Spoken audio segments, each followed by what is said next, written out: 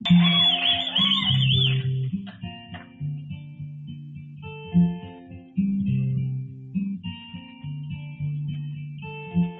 your letter in my mailbox today. You were just checking if I was okay. And if I miss you, well, you know what they say. Just once, in a very blue moon. Just once, in a very blue moon. Just once, in a very blue moon. And that be one coming on soon. No need to tell me you'd like to be friends. Help me get back on my feet again. And if I miss you, well, it's just now and then. Just once, in a very blue moon. Just once, in a very blue moon. Just once, in a very blue moon. And that be one coming on soon. There's a blue moon shining when I am reminded of all we've been through. Such a blue moon shining. Does it ever shine down on you? You act as if it never hurt you at all. Like I'm the only one who's getting up from before. Don't you remember? Can't you recall?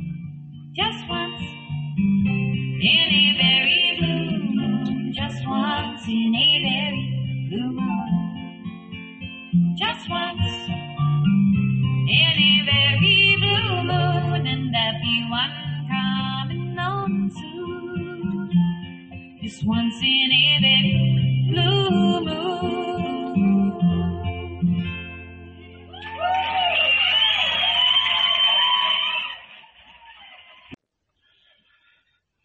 Well, hello, friends, brothers and sisters, children of God. Welcome back to Jack the Bridge. We will continue today to read through chapter 23 of Nikos Katsantzakis, The Last Temptation of Christ.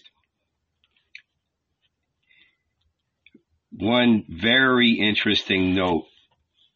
It's very kind of exciting how this work builds up. And what is especially neat about this chapter is the fact that we will see who emerges to become without question, the absolutely most important and pivotal apostle in their history of mankind. So let's take it to the bridge. Chapter 23. The night was in its infancy when they arrived at Capernaum. The squall had passed over their heads. The north wind had blown and pushed it toward the south. "We'll all sleep at our house," said Zebedee's two sons. "It's big, and there's room for everyone. That's where we'll set up camp." "And old Zebedee?" said Peter, laughing. He wouldn't give a drop of water to an angel." John reddened. "Trust the master," he said. "His breath will have a good effect on him. You'll see." But Jesus did not hear. He was marching in front, his eyes filled with the blind, the lame, and the leprous. If I could only blow on every soul, he thought, and cry to it, "Awake." Then, if it did awake, the body would become soul and be cured. As they entered the large market town, Thomas inserted the horn between his lips in order to blow, but Jesus put out his hand. "Don't," he said. "I'm tired." And indeed, His face was pale, and the flesh around his eyes had turned blue. Magdalene knocked at the first door to ask for a cup of water. Jesus drank and recovered his strength. "I owe you a cup of cool water, Magdalene," he said to her with a smile. He remembered what he had said to the other woman, the Samaritan at Jacob's well. "I shall repay you with a cup of immortal water," he added. "You gave it to me long time ago, Rabbi," Magdalene answered with a blush.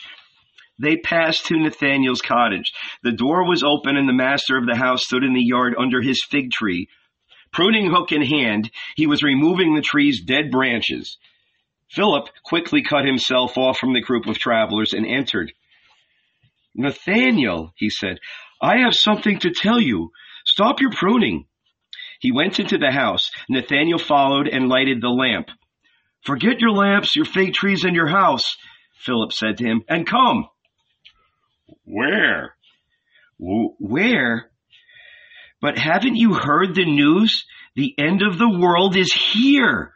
Today or tomorrow. And the heavens will open up and the world will be reduced to ashes. Move quickly and enter the ark so that you can be saved." "What ark?" "The bosom of the son of Mary, the son of David, our rabbi from Nazareth.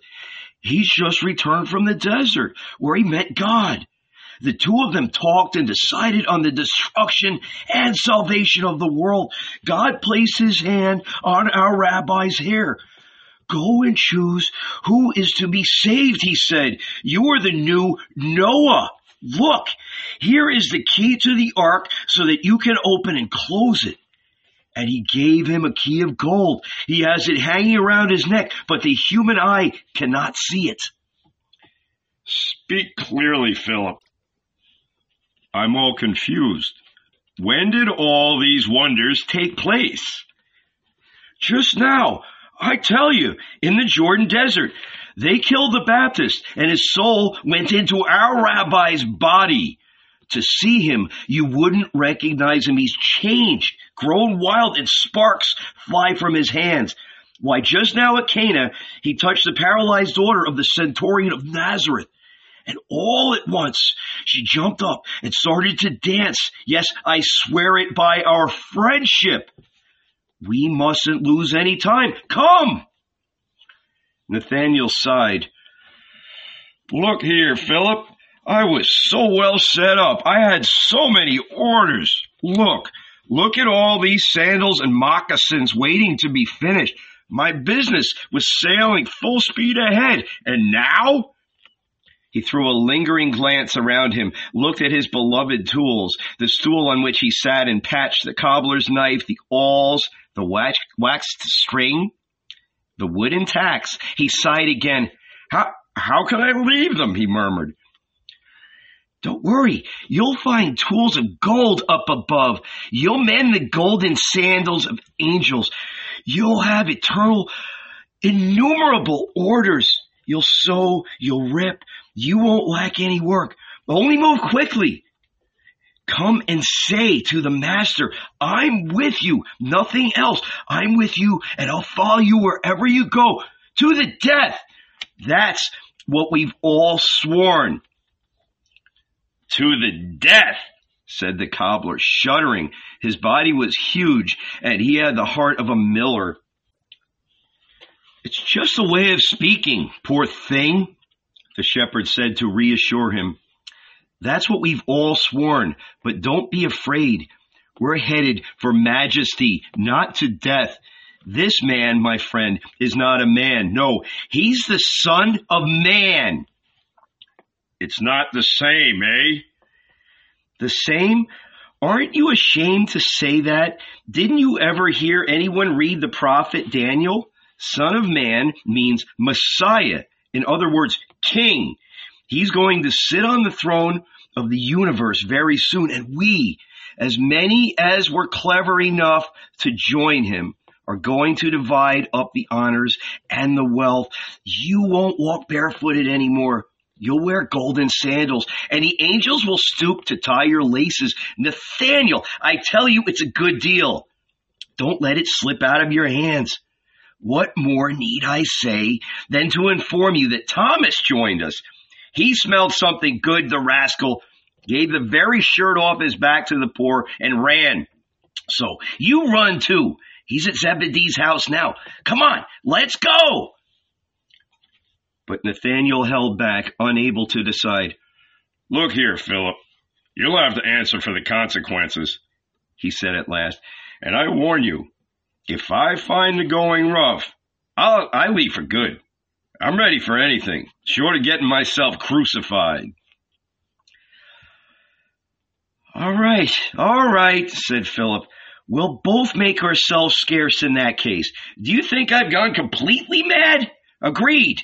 Let's go.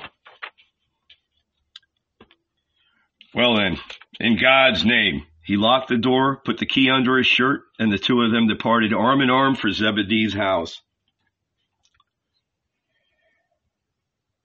Jesus and the disciples sat warming themselves in front of the lighted fire while old Salome went in and out overjoyed. All her illnesses had disappeared. She went in and out, setting the table, and her pride in her sons and in the serving the holy man who would bring the kingdom of heaven was insatiable. John leaned over and whispered into his mother's ear. By glancing at the disciples, he made her notice how they shivered, still dressed as they were in summer linens. The mother smiled, went inside, opened her trunks, and took out woolen clothes. Then, quickly, before her husband's return, she divided them up among the companions. The thickest robe, one of brilliantly white wool, she threw tenderly over Jesus' shoulders. He turned and smiled at her. Bless you, old Salome, he said. It is right and just that you should care for the body. The body is the camel on which the soul mounts in order to traverse the desert. Care for it, therefore, so that it will be able to endure. Old Zebedee entered and looked at the unexpected visitors. He greeted them half-heartedly and then sat down in a corner. These robbers, that is what he called them, did not please him at all. Who invited them to come and take over his home? And his lavish wife had already laid them out a magnificent feast. Curse the day this new fanatic sprouted up. It wasn't bad enough that he had stolen both his sons. No, besides that, there were the arguments all day long with his idiotic wife who took the two boys' part. They acted well, she said. This man was a true prophet. He would become king, throw out the Romans, and sit on Israel's throne. Then John would be enthroned to his right, Jacob to his left. Great lords, not fishermen and rowboats, but great important lords. Why, do you think they should not rot away their entire lives here on the water? Day and night Zebedee was nagged with this and more by the old idiot who would bang her foot on the floor and shout. Sometimes he cursed and smashed whatever happened to be in front of him. Sometimes he gave up in despair and went off to roam the edge of the lake like a madman. In the end, he had taken to drink. And now, what next? All these lawbreakers had moved into his house, 9 immense mouths. And they had with them that whore 1,000 times kissed, that Magdalene. They sat themselves down in a circle around the table and did not even turn to look at him, the master of the house, nor even ask his permission. So that's what we've come to. What is for these parasites that he and his ancestors have slayed for so many years? He flew into a rage and jumping up shouted, "Just a minute, my good men! Whose house is this? Yours or mine? 2 and 2 make 4. Will you tell me, please?" "It's God's," answered Peter, who had downed quite a few drinks and was in a merry mood. "God's, Zebedee? Haven't you heard the news? Nothing anymore is yours or mine. Everything is God's."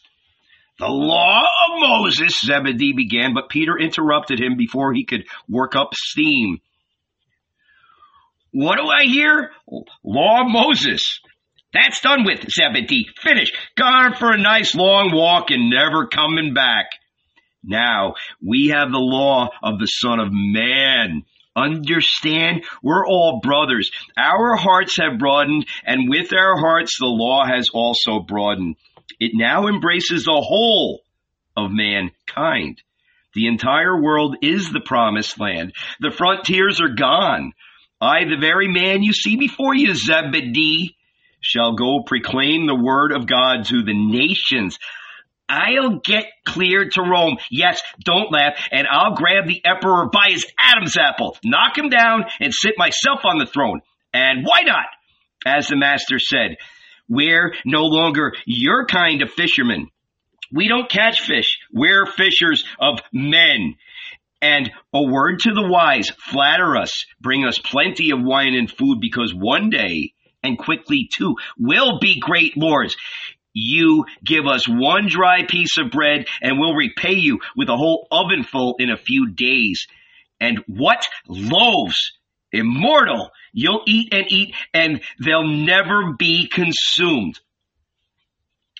Poor fellow, I already see you crucified upside down, growled Zebedee, who had slunk away again to his corner listening to Peter's words. He gradually began to feel afraid. I'd better keep my mouth shut, he thought. You never know what will happen. The world is a sphere and turns. It's just possible that one day these madmen... let's play safe then, whatever happens. The disciples laughed in their beards. They knew perfectly well that Peter was in a merry mood and joking. But inside themselves, though, they were still not drunk enough to speak out. They secretly spun the same thoughts: impressiveness, rank, clothes of silk, golden rings, abundant food. And to feel the world under the Jewish heel. That was the kingdom of heaven. Old Zebedee took another drink and mustered up courage. And you, teacher, he said, aren't you going to open your mouth?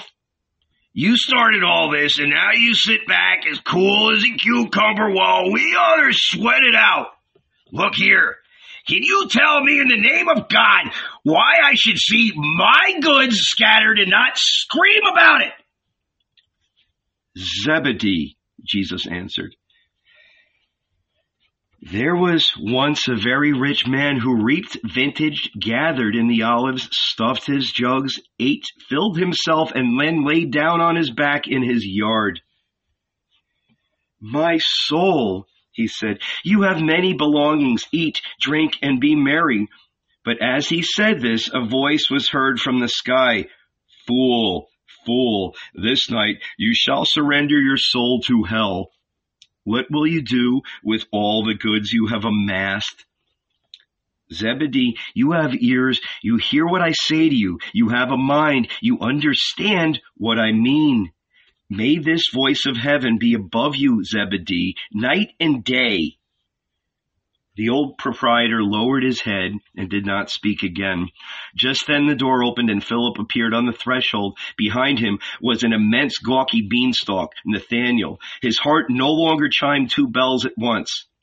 He had made his decision. He approached Jesus, stooped, and kissed his feet. My master, he said, I am with you to the death. Jesus placed his hand on the curly buffalo-like head. Welcome, Nathanael. You make sandals for everyone else and go barefoot yourself. That pleases me very much. Come with me. He seated him at his right and handed him a slice of bread and a cup of wine. To become mine, he said, eat this mouthful of bread and drink this cup of wine. Nathanael ate the bread, drank the wine, and all at once felt strength flow into his bones and soul. The wine rose like the sun and vermeiled his mind. Wine, bread, and soul became one. He was sitting on hot coals. He wanted to speak, but was too bashful. Speak, Nathanael, the master said to him. Open your heart and relieve yourself." "Rabbi," he replied, "I want you to know that I've always been poor. I've lived and eaten from day to day and have never had time to study the law. I'm blind, Rabbi. Forgive me. That's what I want you to know. I've had my say, and I feel better." Jesus caressingly touched the newly enlightened man's broad shoulders. "Don't sigh, Nathaniel," he said, laughing. "Two paths lead to God's bosom. One is the path of the mind. The other is the path of the heart. Listen to the story I shall tell you. A poor man, a rich man, and a rake died on the same day and appeared before God's tribunal at the same hour. None of them had ever studied the law. God frowned and asked the poor man, 'Why didn't you study the law while you were alive?' 'Lord,' he answered, 'I was poor and hungry. I slaved day and night to feed my wife and children, and I didn't have time.' 'Were you poorer than my faithful servant Hillel?' God asked angrily. 'He had no money to pay to enter the synagogue and hear the law being explained, so he climbed onto the roof, stretched himself out, and listened through the skylight. But it snowed, and he was so absorbed in what he heard that he did not realize it. In the morning, when the rabbi entered the synagogue, he saw that it was dark. Raising his eyes, he discovered a man's body over the skylight. He mounted to the roof, dug away the snow, and exhumed Hillel. He took him in his arms, carried him out, lighted a fire, and brought him back to life. Then he gave him permission to enter and listen after that without praying, and Hillel became the famous rabbi with whom the whole world has heard of. What do you have to say to that?" "Nothing, Lord," murmured the poor man, and he began to weep. God turned to the rich man. "And you, why didn't you study the law while you were alive?" "I was too rich. I had many orchards, many slaves, many cares. How could I manage?" "Were you richer," God snapped, "than Harsam's son Eliezer, who inherited 1,000 villages and 1,000 ships? But he abandoned them all when he learned the whereabouts of a sage who was explaining the law. What do you have to say for yourself?" "Nothing, Lord," the rich man murmured in his turn, and he too began to weep. God then turned to the rake. "And you, my beauty, why didn't you study the law?" "I was exceedingly handsome, and many women threw themselves at me. With all the amusement I had, where could I find time to look at the law?" "Were you handsomer than Joseph, who was loved by the wife of Potiphar? He was so beautiful that he said to the sun, 'Shine, sun, so that I may shine.' When he unfolded the law, the letters opened up like the doors, and the meaning came out, dressed in light and flames. What do you have to say?" "Nothing, Lord," murmured the rake, and he too began to weep. God clasped his hands and called Hillel, Eliezer, and Joseph out from paradise. When they had come, he said, "Judge these men who, because of poverty, wealth, and beauty, did not study the law. Speak, Hillel, judge the poor one." "Lord," answered Hillel, "how can I condemn him? I know what poverty means. I know what hunger means. He should be pardoned." "And you, Eliezer," said God, "this is the rich one. I hand him over to you." "Lord," replied Eliezer, "how can I condemn him? I know what it is to be rich. Death. He should be pardoned." "And you, Joseph, it's your turn. There is the handsome one." "Lord, how can I condemn him? I know what a struggle it is, what a terrible martyrdom to conquer the body's loveliness. He should be pardoned." Jesus paused, smiled, and looked at Nathanael, but the cobbler felt uneasy. "Well, What did God do next? He asked. Just what you would have done, Jesus answered with a laugh. The simple cobbler laughed too. That means I'm saved. He seized both of the master's hands and squeezed them hard. Rabbi, he shouted, I understand. You said there were two paths leading to God's bosom, the path of the mind and the path of the heart. I took the path of the heart and found you. Rising, Jesus went to the door. A strong wind had come up and the lake was billowing. The stars in the heavens were innumerable fine grains of sand. He recalled the desert, shuddered, and closed the door. Night is a great gift from God, he said. It is the mother of man and comes quickly and tenderly to cover him. It rests its cool hand on his forehead and effaces the day's cares from his body and soul. Brothers, it is time to surrender ourselves to night's embrace. Old Salome heard him and rose. Magdalene also got up from the corner by the fire where, bowed over, she had been happily listening to the beloved's voice. The two women laid out the mats and brought covers. Jacob went to the yard, carried in an armful of olive logs, and heaped them on the fire. Jesus, standing erect in the middle of the house with his face turned toward Jerusalem, lifted his hands in a deep voice, pronounced the evening prayer, Open your doors to us, O Lord. The day goes down, the sun falls, the sun disappears. Eternal, we come to your doors. We implore you, pardon us. We implore you, have mercy upon us. Save us. And send us good dreams, Lord, Peter added. In my sleep, Lord, let me see my aged green boat, all new and with a red sail. He had drunk so much and was in a jolly mood. Jesus lay down in the center, surrounded by the disciples. They occupied the entire length and breadth of the house. Zebedee and his wife, finding no room, went to an outbuilding, and with them went Magdalene. The old man grumbled. He was deprived of his comforts. Turning in a rage to his wife, he said in a loud voice so that Magdalene would hear, What next? Thrown out of my own house by a pack of foreigners. Look what we're reduced to. But the old lady turned to the wall and did not answer him. This night, Matthew again remained awake. He squatted under the lamp, removed the partly filled notebook from under his shirt, and began to compose. How Jesus entered Capernaum, how Magdalene joined them, how the parable was told by the master. There was once a very rich man. When he finished writing, he blew out the lamp, and then he went to bed. But a little to one side, because the disciples still had not become accustomed to his breath. No sooner had Peter closed his eyes than he fell asleep. Straightway an angel came down from heaven, quietly opened his temples, and entered him in the form of a dream. A great crowd seemed to be assembled on the shore of the lake. The teacher stood there too, admiring a brand new boat, green with a red sail, which was drifting in the water. On the rear part of her prow gleamed a great painted fish, identical with the fish that was tattooed on Peter's chest. Who does that beautiful boat belong to? Jesus asked.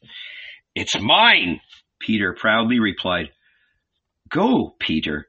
Take the rest of the companions and sail out to the middle so that I can admire your courage. With pleasure, Rabbi, said Peter. He detached the cable. The rest of the companions jumped in. A favorable wind blew over the stern, and the sails swelled out as they reached for the open sea, singing. But suddenly a whirlwind arose. The boat twirled around, her creaky hull ready to crack. She started to ship water and sink.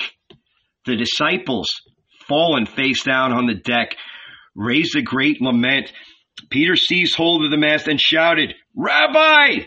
Rabbi, help! And lo, there in the thick darkness he perceived the white-clad rabbi walking toward them over the waters. The disciples lifted their heads and saw him. A ghost! A ghost! They cried out, trembling. Don't be afraid, Jesus said to them. It's me. Peter answered them, Lord, if it is really you, Order me also to walk on the waves and come and meet you. Come, Jesus ordered him. Peter jumped out of the boat, stepped on the waves, and began to walk. But when he saw the enraged sea, he became paralyzed with fear. He started to sink. Lord, save me, he screamed. I'm drowning. Jesus put out his hand and pulled him up.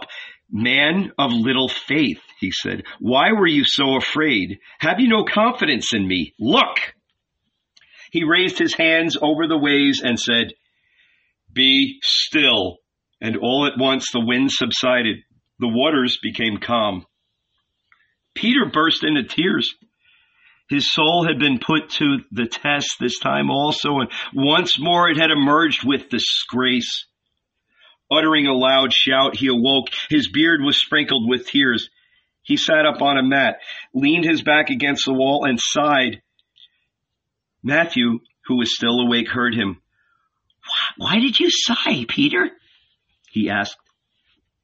For a second, Peter resolved to play deaf and not answer him. To be sure, he did not relish conversations with publicans. But the dream was choking him, and he felt he had to pull it out from within him in order to find relief. He therefore crawled near to Matthew and began to relate to him. And the more he related, the more he embroidered. Matthew listened insatiably, recording it all in his mind. Tomorrow at daybreak, God willing, he would copy it into his book. Peter finished, but within his breast, his heart still pitched, just like the boat in this dream. And suddenly, he shook with fright. Could the master really have come in the night and taken me with him to the open sea in order to test me? Never in my life have I seen the sea more alive, a boat more real, or fear more palpable. Perhaps it wasn't a dream. What do you think, Matthew? It most certainly wasn't a dream. This miracle definitely took place, Matthew answered, and he began to turn over deeply in his mind how he could set it down the next day on paper. It would be extremely difficult because he was not entirely sure it was a dream, nor was he entirely sure it was the truth. It was both. The miracle happened, but not on this earth, not on this sea, elsewhere, but where? He closed his eyes to meditate, to find the answer, but sleep came and took him along. The next day, there was a continuous downpour with strong winds, and the fishermen did not sail. Shut up in their huts, they mended their nets and talked about the odd visitor who was lodging at old Zebedee's. It seemed he was John the Baptist resuscitated. Immediately after the executioner's stroke, the Baptist bent down, picked up his head, replaced it on his neck, and was off in a flash. But to prevent Herod from catching him again and once more cutting off his head, he went and entered the son of the carpenter of Nazareth, and they became one. Seeing him, you went out of your mind. Was he one or two? It was bewildering. If you looked at him straight in the face, he was a simple man who smiled at you. If you moved a bit, one of his eyes was furious and wanted to eat you. The other encouraged you to come closer. You approached and grew dizzy. Without knowing what was happening to you, you abandoned your home and your children and followed him. An old fisherman heard all this and shook his head. This is what happens to those who don't get married, he said. All they want to do is save the world by hook or crook. The sperm rises to their heads and attacks their brains. For God's sake, all of you, get married. Let your forces loose on women and have children in order to calm yourselves. Old Jonah had heard the news the previous evening and waited in his shack. Then, this can't last, he thought. Surely my sons will come to see if I'm dead or alive. He waited the whole night, hoped, and then lost hope. And in the morning, put on his high captain's boots, which were made when he got married and which he wore only on great occasions, encased himself in a torn old oilcloth and went off to the rain. in the rain toward the house of his friend Zebedee. Finding the door open, he entered. The fire was lighted. 10 or so men and 2 women sat cross-legged in front of the fire. He recognized one of the women. It was old Salome. The other was young. He had seen her somewhere, but he could not remember where. The house was in half darkness. He recognized his sons, Peter and Andrew, when they turned momentarily and their faces were illuminated by the fire glow. But no one heard him come in, and no one turned to see him. All were listening with heads thrust forward and mouths agape to someone who faced directly towards him. What was he saying? Old Jonah, all ears, opened his mouth and listened. Now and then he caught a word. Justice. God. Kingdom of heaven. The same and more of the same. Year in, year out. He was sick of it. Instead of telling you how to catch a fish, mend a sail, caulk a boat, or how to avoid getting cold, wet, or hungry, they sat there and spoke about heaven. Confounded. Didn't they have anything to say about the earth and the sea? Old Jonah became angry. He coughed so that they would hear him and turn around. No one turned.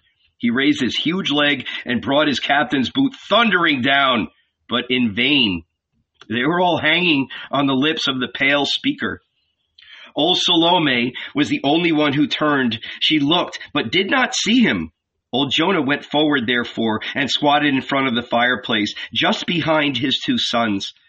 Putting out his huge head, he touched Peter on the shoulder and shook him. Peter turned, saw his father, placed his finger on his lips in a signal for him to not speak, and once again turned his face toward the pale youth, just as though this was not Jonah, his own father, just as though it was not months since he had seen him last. First, Jonah felt aggrieved, then angry. He took off his boots, which had begun to pinch him, so that by throwing them in the teacher's face, he could silence him at long last and be able to talk to his children. He had already lifted the boots and was swinging them to gather momentum when he felt a restraining hand behind him. Turning, he saw old Zebedee. "Get up, Jonah," his friend whispered in his ear. "Let's go. Inside, poor fellow. I've got something to tell you." The old fisherman put his boots under his arm and followed Zebedee. They entered the inner part of the house and sat down side by side on Salome's trunk. "Jonah," Zebedee began, stammering because he had drunk too much in an attempt to drown his rage. "Jonah, my much buffeted friend, you had 2 sons, write them off." "I, too, had a pair of sons, and I wrote them off. It seems their father is God, so why are we butting in?" They look at us as if to ask, "Who are you, graybeard?" "It's the end of the world, my poor Jonah." At first I got angry too. I felt like grabbing the harpoon and throwing them out, but afterward I saw there was no solution, so I crawled back into my shell, handed the keys over to them. My wife sees eye to eye with them, poor thing. She's getting a little senile, you know. So mum's the word. Old Zebedee and mum's the word, old Jonah. That's what I wanted to tell you. What's the use of lying to ourselves? 2 and 2 make 4, and we're beaten. Once more, old Jonah put on his boots and wrapped himself in his oilskin. Then he gazed at Zebedee to see if he had anything more to say. He had not, so Jonah opened the door, looked at the sky, looked at the earth. Darkness, like pitch, rain, cold. His lips moved. "We're beaten," he grumbled. "We're beaten." And he splashed through the mud toward his hut.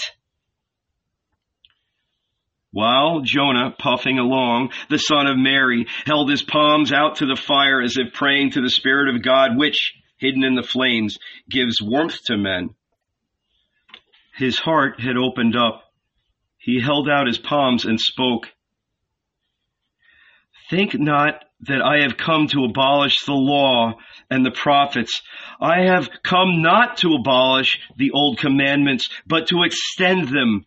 You have seen inscribed on the tables of Moses, You shall not kill. But I say to you, whoever is even angry with his brother and lifts his hand against him, or only speaks an unkind word to him, will be hurled down into the flames of hell.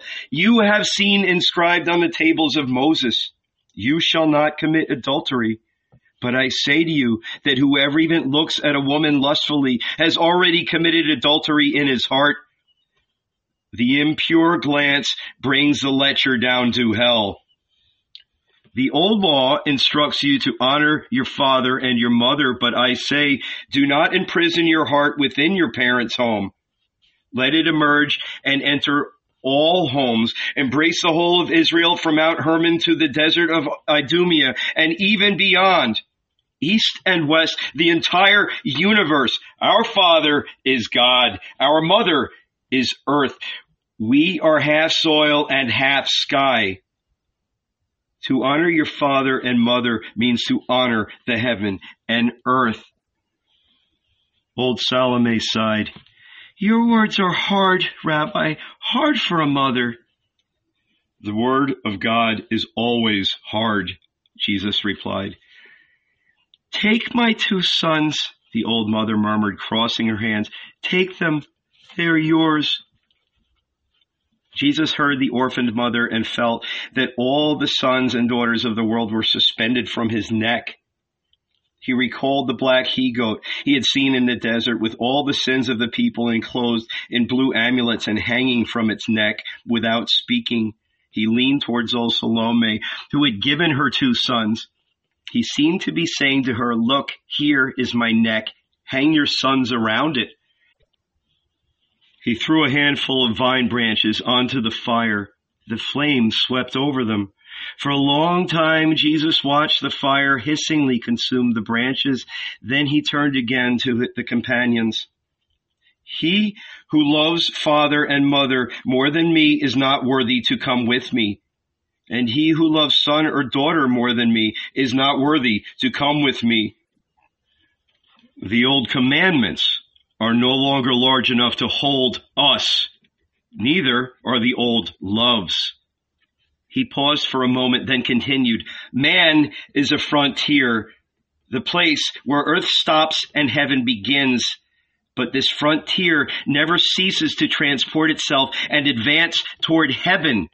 With it, the commandments of God also transport themselves and advance. I take God commandments from the tables of Moses and extend them, make them advance.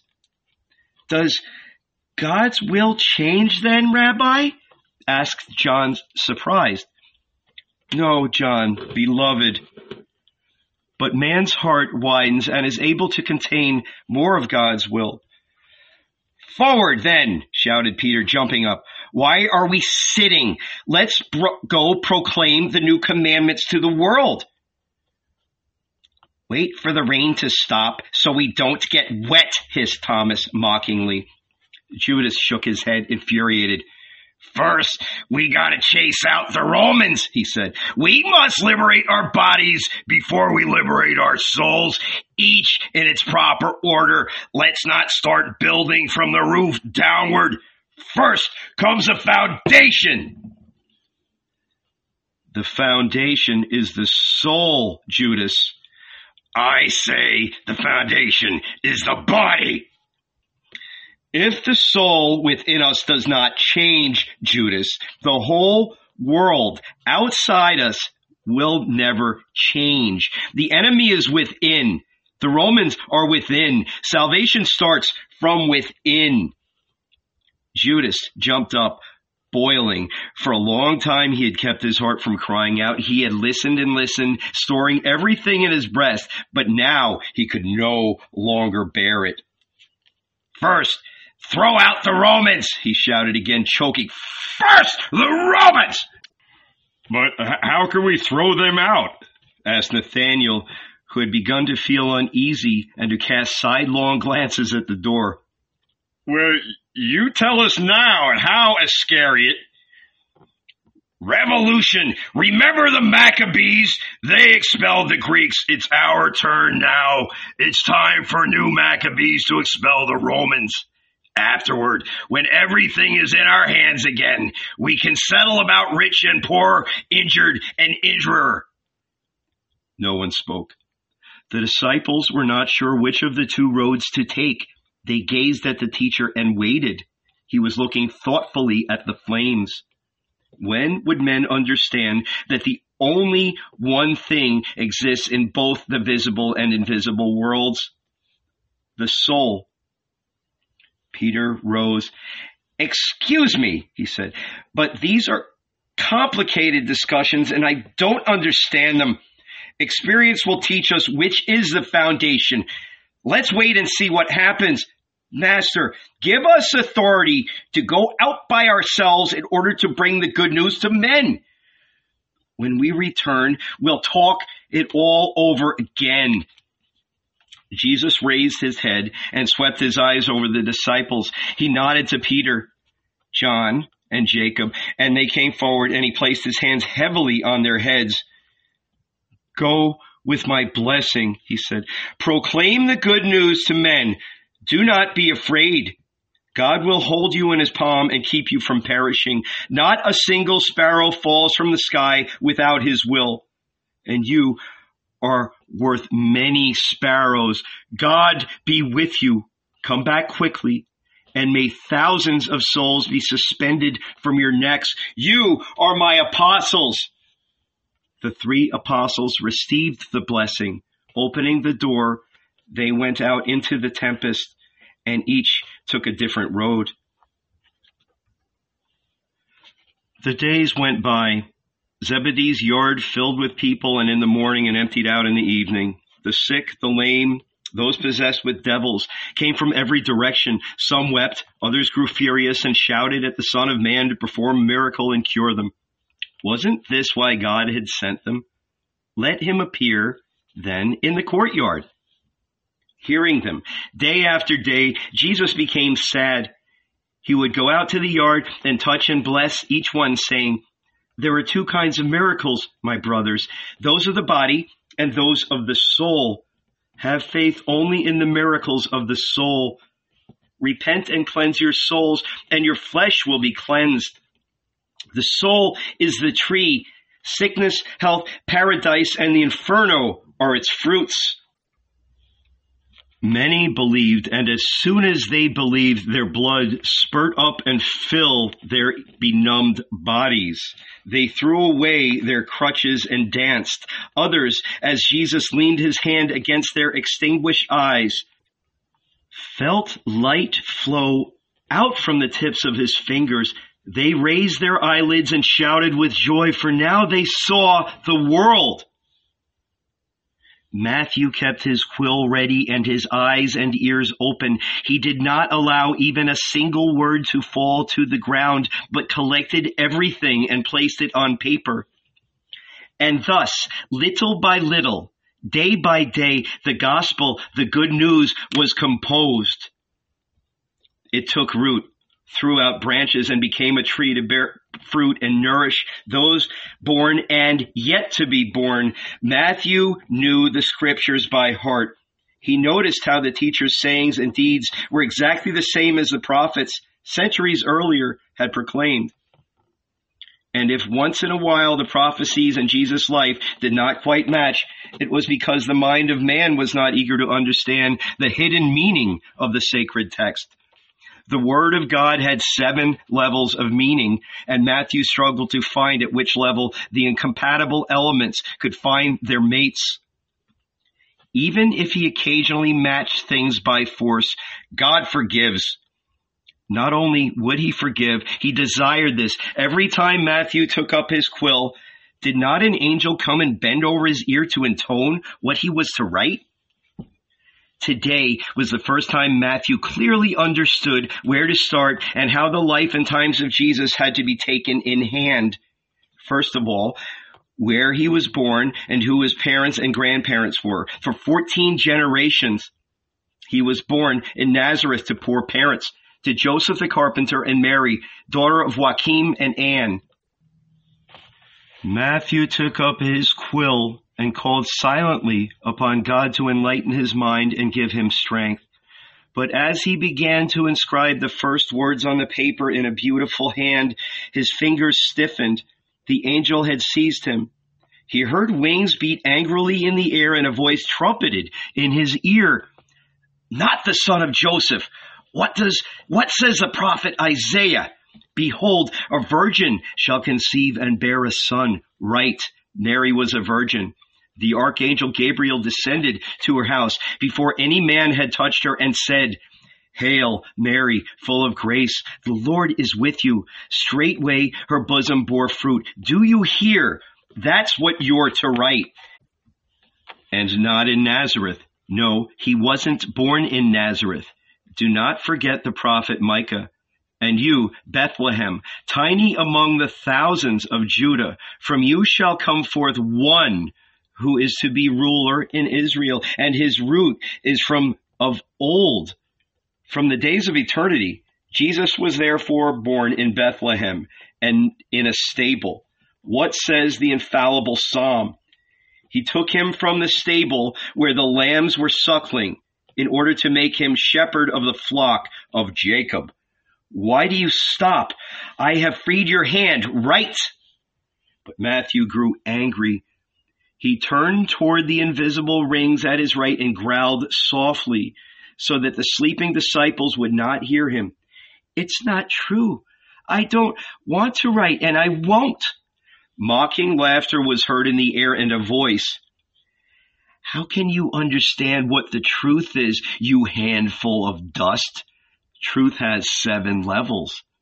On the highest level is enthroned the truth of God, which bears not the slightest resemblance to the truth of men.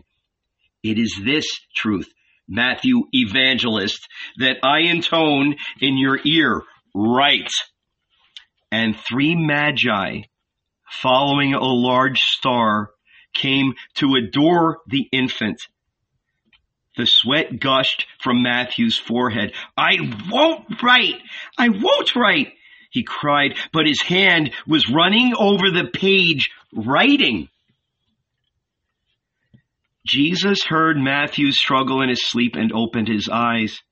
He saw him bent over and gasping under the lamp, the squeaking quill running furiously over the page, ready to break. Matthew, my brother, he said to him quietly, why are you groaning? Who is above you? Don't ask me, Rabbi, he replied, his quill still racing over the paper. I'm in a hurry. Go to sleep. Jesus had a presentiment that God must be over him. He closed his eyes so that he would not disturb the holy possession. And that concludes chapter 23. And what's really neat about the last just 2 or 3 pages of this chapter is the power that we see is about to occur with the force that Matthew's mission holds, that he is the link from epic to written tradition. And it is so critical what he is doing as we read this incredible book. So, wherever you find yourself today and whatever you're doing, know that Jesus Christ loves you, and I do too. Thank you so much for being here, and have an awesome day.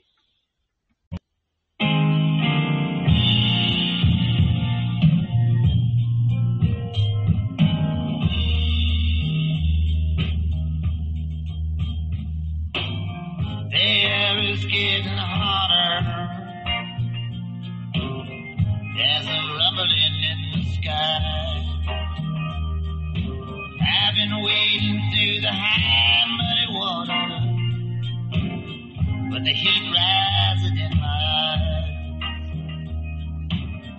Every day your memory grows dimmer. It doesn't haunt me like it did before. I've been walking through the middle of nowhere,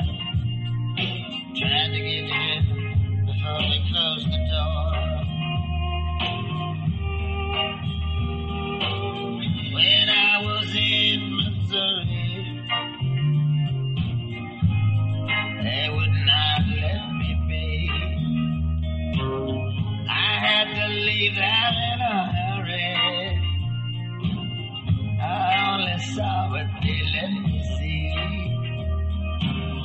You broke a heart that loved you.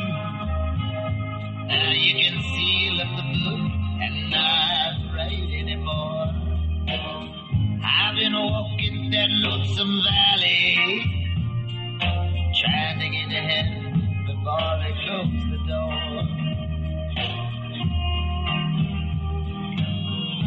People on the platforms waiting for the train. I can hear their hearts beating, like pendulums swinging on chains. When you think that you've lost everything, you find out you can always lose a little more. I'm just going down the road feeling bad, trying to get to heaven before they close the door.